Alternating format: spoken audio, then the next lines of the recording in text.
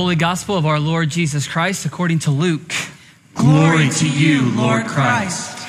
And when the time came for their purification according to the law of Moses, they brought him up to Jerusalem to present him to the Lord.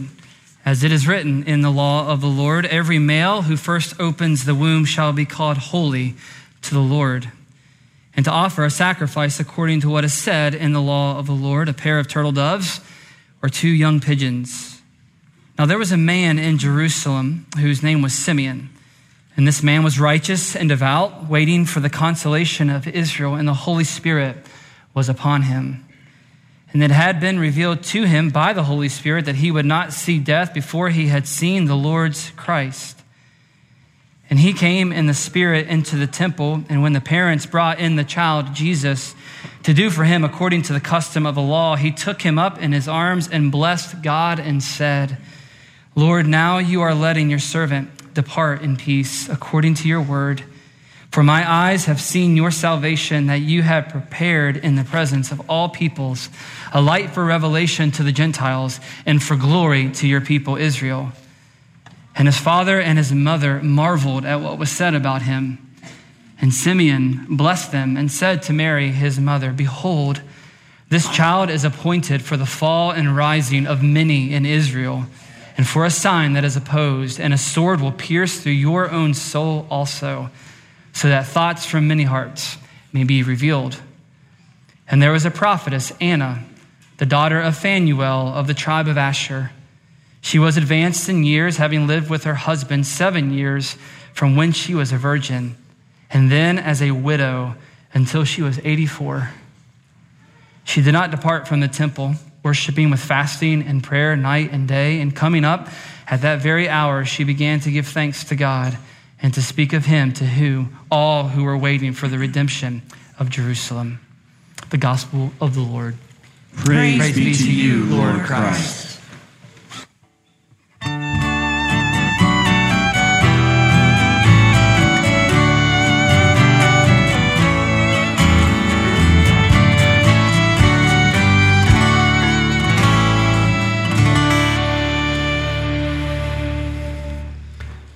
Again, welcome to All Saints. We're so glad you're here with us this morning. Would you join me in prayer? Father in heaven, we do thank you for your word. It is a lamp unto our feet, a light unto our path. Though the grass withers and the flowers fade, your word lasts forever. So this morning, would you make my words and the meditation of all of our hearts pleasing in your sight, O Lord, our rock and our Redeemer. Amen. Well, Merry Christmas and Happy New Year's almost. Yes, still Merry Christmas, because one day is not enough to celebrate the majesty of the incarnation of Christ.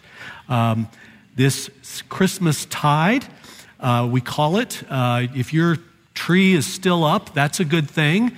You don't have to take it down until Friday. In fact, you might want to leave it as a prop to dance around, because do you know what this season's most popular #1 hit song on the Billboard charts was? Rockin' Around the Christmas Tree. Now, the lyrics are not remarkable, nothing special. However, what is remarkable about this song is it was recorded in 1958 by Brenda Lee when she was only 13 years old. And now she's 78. It never even cracked the top 10 when it first came out. And so this Christmas season, 65 years later, she has become a heroine to all septuagenarians and a poster child for waiting patiently. Yes, and that fits with our scripture for today. Certainly a remarkable Sunday, because it only happens one every 7 years in our Christian calendar that we celebrate the Feast of Presentation of our Lord. Not to warm our hearts with a lovely service, but to turn your attention to the waiting, longing, and recognition of God's salvation by prophets Anna and Simeon. Simeon, verse 25, says that he is waiting for the consolation of Israel. That was a first century term for waiting for the promised Messiah. So he and Anna, with their all, they were bent and directed with hope and expectation. The Holy Spirit had told Simeon that he would not see death before seeing the promised Messiah.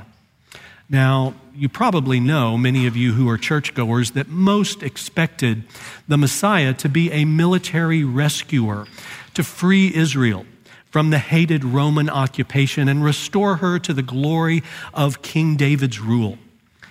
But the Holy Spirit enabled them to recognize, to see the Messiah in an unlikely, even absurd circumstance.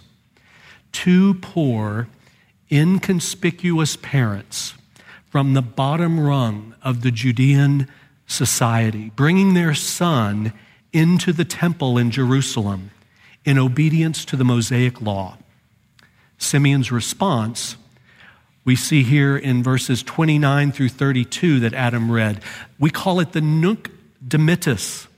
That's Latin for the first two words that says, "Now dismiss me in peace, Lord. I'm ready. My eyes have seen your salvation, your promised Messiah."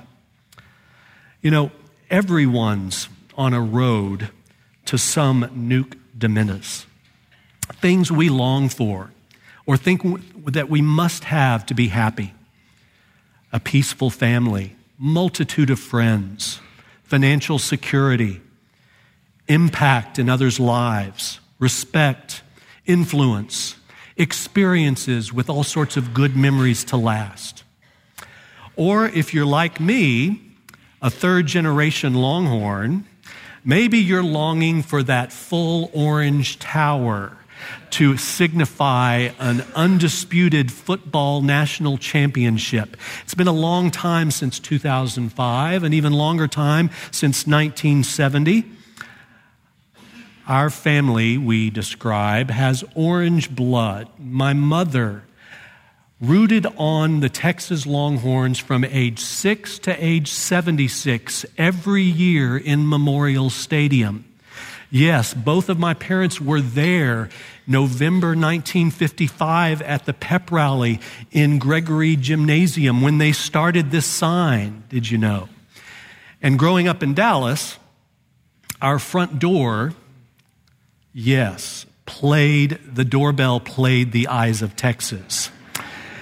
In college, both my mother and I drove a burnt orange car.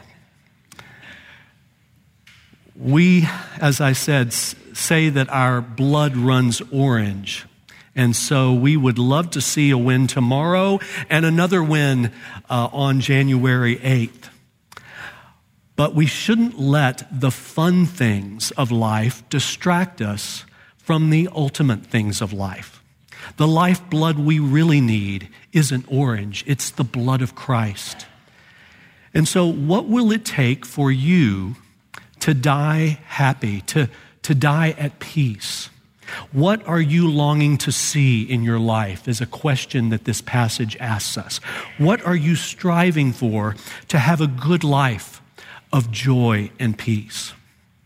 C.S. Lewis says, God cannot give us a happiness and peace apart from himself because it's not there. There's no such thing. For Simeon and for Anna and the Virgin Mary, God's Holy Spirit had directed them to live to see God's salvation. What would that look like for you today? What it looked like for them was the character of Jesus showing himself in his people in at least two ways we're going to look at this morning: humble obedience and stubborn purpose. First, humble obedience. Consider the humble obedience of Jesus expressed in and through the Virgin Mary. Galatians 4 passage that Heather read for us, God's Son who is above the law, was born under the law to redeem, to free us from under the law. Think about that. The eternal Son of God, in obedience, humility to the plan of the eternal Father, God the Father, came down to free us from the law. What humility. Mary expresses her humility and obedience to the Old Testament law by coming and bringing her child. But before this passage, the verse before describes not the presentation of Jesus, but the circumcision of Jesus. Verse 21 says, at the end of 8 days, when he was circumcised, he was called Jesus, the name given by the angel before he was conceived. Now, Jesus was not circumcised to recognize the corruption in his heart like Old Testament Jews recognized in this circumcision rite. He was circumcised in order to fulfill the law perfectly. And he was given the name Jesus, in the Greek, Jesus, in the Hebrew, Yeshua, meaning Jehovah, the Lord, is salvation. Think of that. Of all the names that the eternal Son made flesh could be given, it wasn't prophet that was chosen, not king, not judge, not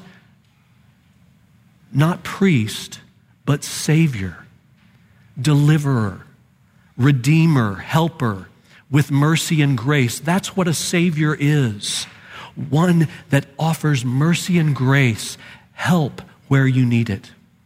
Friend, the name of Jesus says something about you and me as much as about him. You and I need him.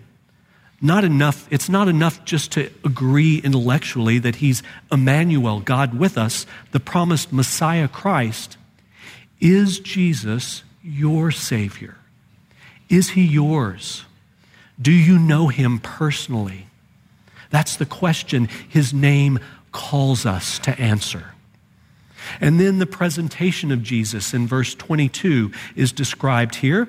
A mother, a faithful Jewish mother, was ceremonially considered unclean for 7 days after the birth of a son. And then she must stay away from holy things for another 33 days, according to the law. And so after 40 days, we have here, every first male child was presented to God, according to the law, presented as holy, but along with a lamb and a dove or pigeon. But if you were poor and couldn't afford a lamb, then just 2 doves or pigeons, no lamb. Consider the Holy Family. Consider the holy parents, Mary and Joseph here. Of the house and lineage of David, they had royal blood. Kind of like in our country, you might have a Mayflower pedigree or be a son or daughter of the Revolution, or in Texas, a son or daughter of the Republic. And yet their offering was a public declaration of their poverty. What humble obedience. How great your salvation. Friends, I've hesitated to say what I'm about to say, but given that Jesus spoke more in his ministry about money than any other subject besides perhaps himself, even in this year of our capital campaign, I feel like I have a latitude to share this. When I look at our campaign's participation meter, I think of it as the inverse of a thermometer that measures a patient's temperature. With a traditional thermometer, the closer the color gets to filling the top end, the more sick the patient is. But with our participation meter, the closer the color gets to the top, the more healthy our church body is, corporately and individually. And so, friends, if you're a member of All Saints and you're not participating at all in our capital campaign, then may I ask you to consider whether you're being humbly obedient to your membership vows. Now, please realize I don't know who I may be offending this morning. I'm not privy to this information.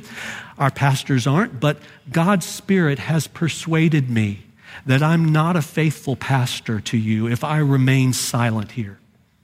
We ask not that you pledge all you have, like the poor widow of Luke 21, who entrusted herself to God by putting into the temple treasury all she had to live on. But for the sake of your spiritual health, we are asking all of our members and regular attenders to participate by pledging something as the Lord leads you. Now, enough meddling and back to preaching. Not only is Mary an inspiration to humble obedience, but Simeon and Anna are also. In submission to God's Holy Spirit, the character of Jesus shows himself in their humble obedience and, second, in their stubborn purpose. A stubborn purpose that overcomes trials and circumstances. Consider the stubborn purpose of Simeon and Anna. God's Holy Spirit called him to a ministry of staying, waiting, and seeking to see the promised Messiah. God's Holy Spirit called her to decades of prayer and fasting as a widow, oftentimes in the temple. Both of them giving their all to see God's salvation come in his living word. Come in the flesh. Emmanuel, God with us. Today, God calls each Christian in part to a ministry giving our all to seeing God's salvation in his written word. This is why here at All Saints, we offer so many ways for you to study God's word. In middle and high school ministry, in young adults, in men's and women's ministry, our 50-plus ministry certainly. Classes for pre-marrieds we call Merge. Classes for marriage we call Re-engage. And 2 new Thursday evening classes, an 8-week series, Parenting on Purpose, will start February 1st, and a 4-week series that starts this next Thursday, What the Bible Says About Money. And it's not too late to register for any of these classes. Opportunities to study God's written word. God's people overcome inconvenience and barriers to study God's written word with a stubborn purpose in order to see their salvation in God's written word. But there's more stubborn purpose required to follow Jesus.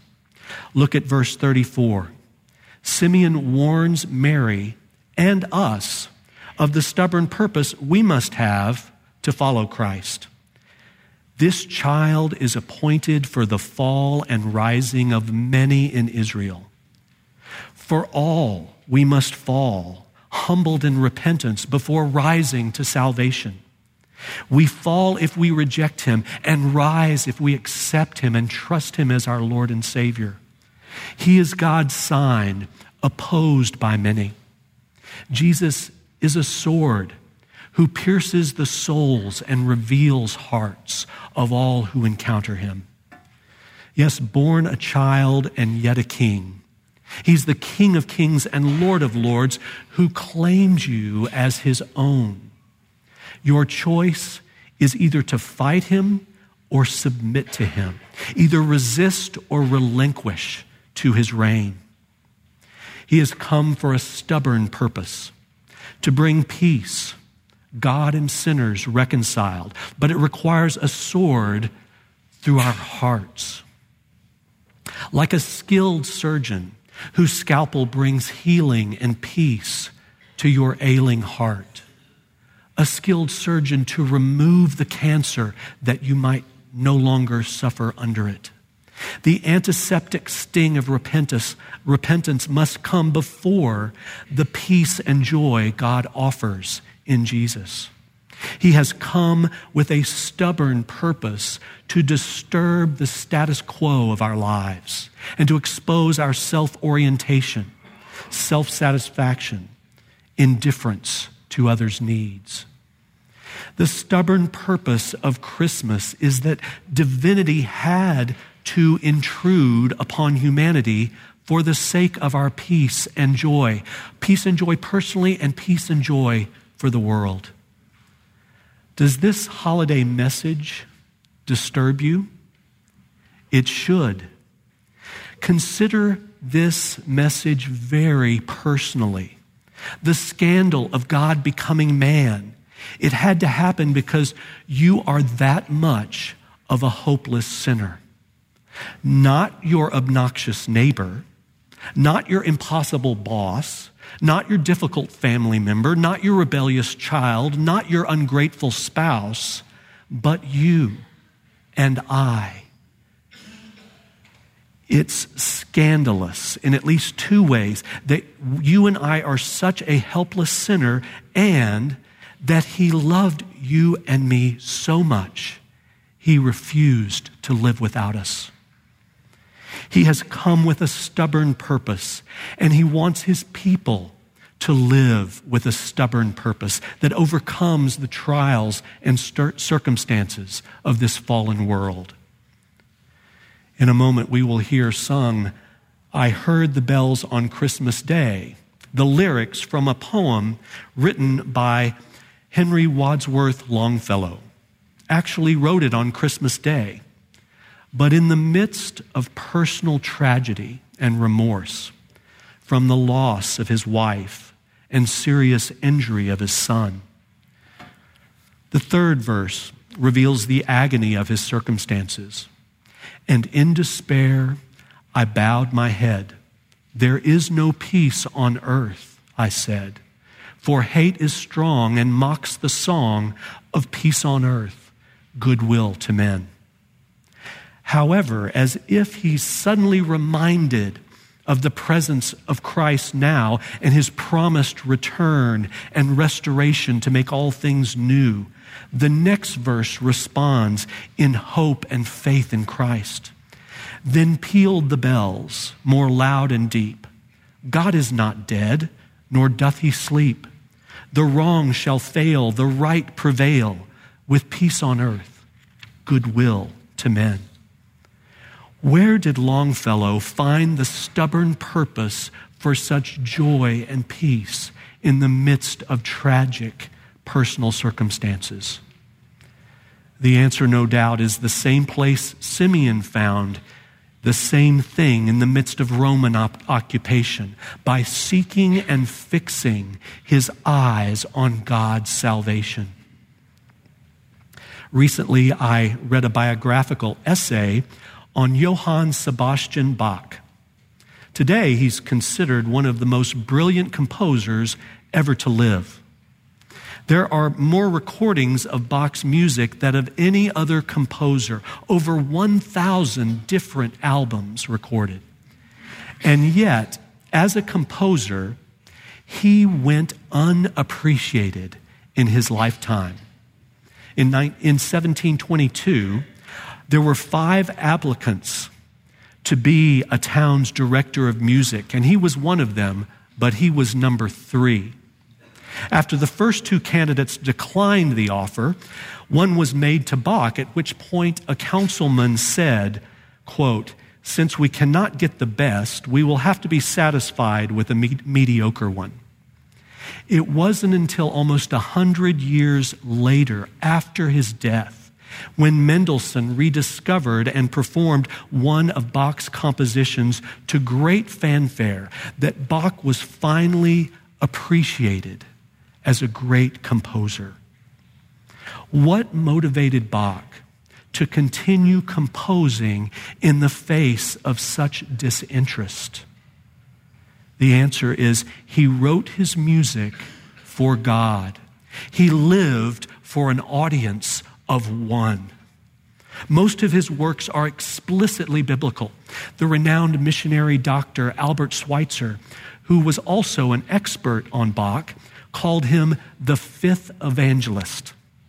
Each of Bach's compositions, you may know this if you've seen them, each of his compositions begins in his own handwriting with JJ, standing for the Latin phrase Jesu Juva,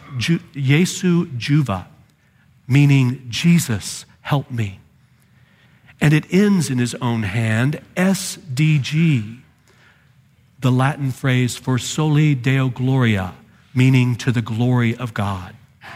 You see, fundamentally, Bach saw his job not as being successful and acclaimed, but being faithful to God with what God had given him. Similar to Anna, who when her eyes saw God's salvation, verse 38 says, she began to speak of him to all who were waiting for redemption.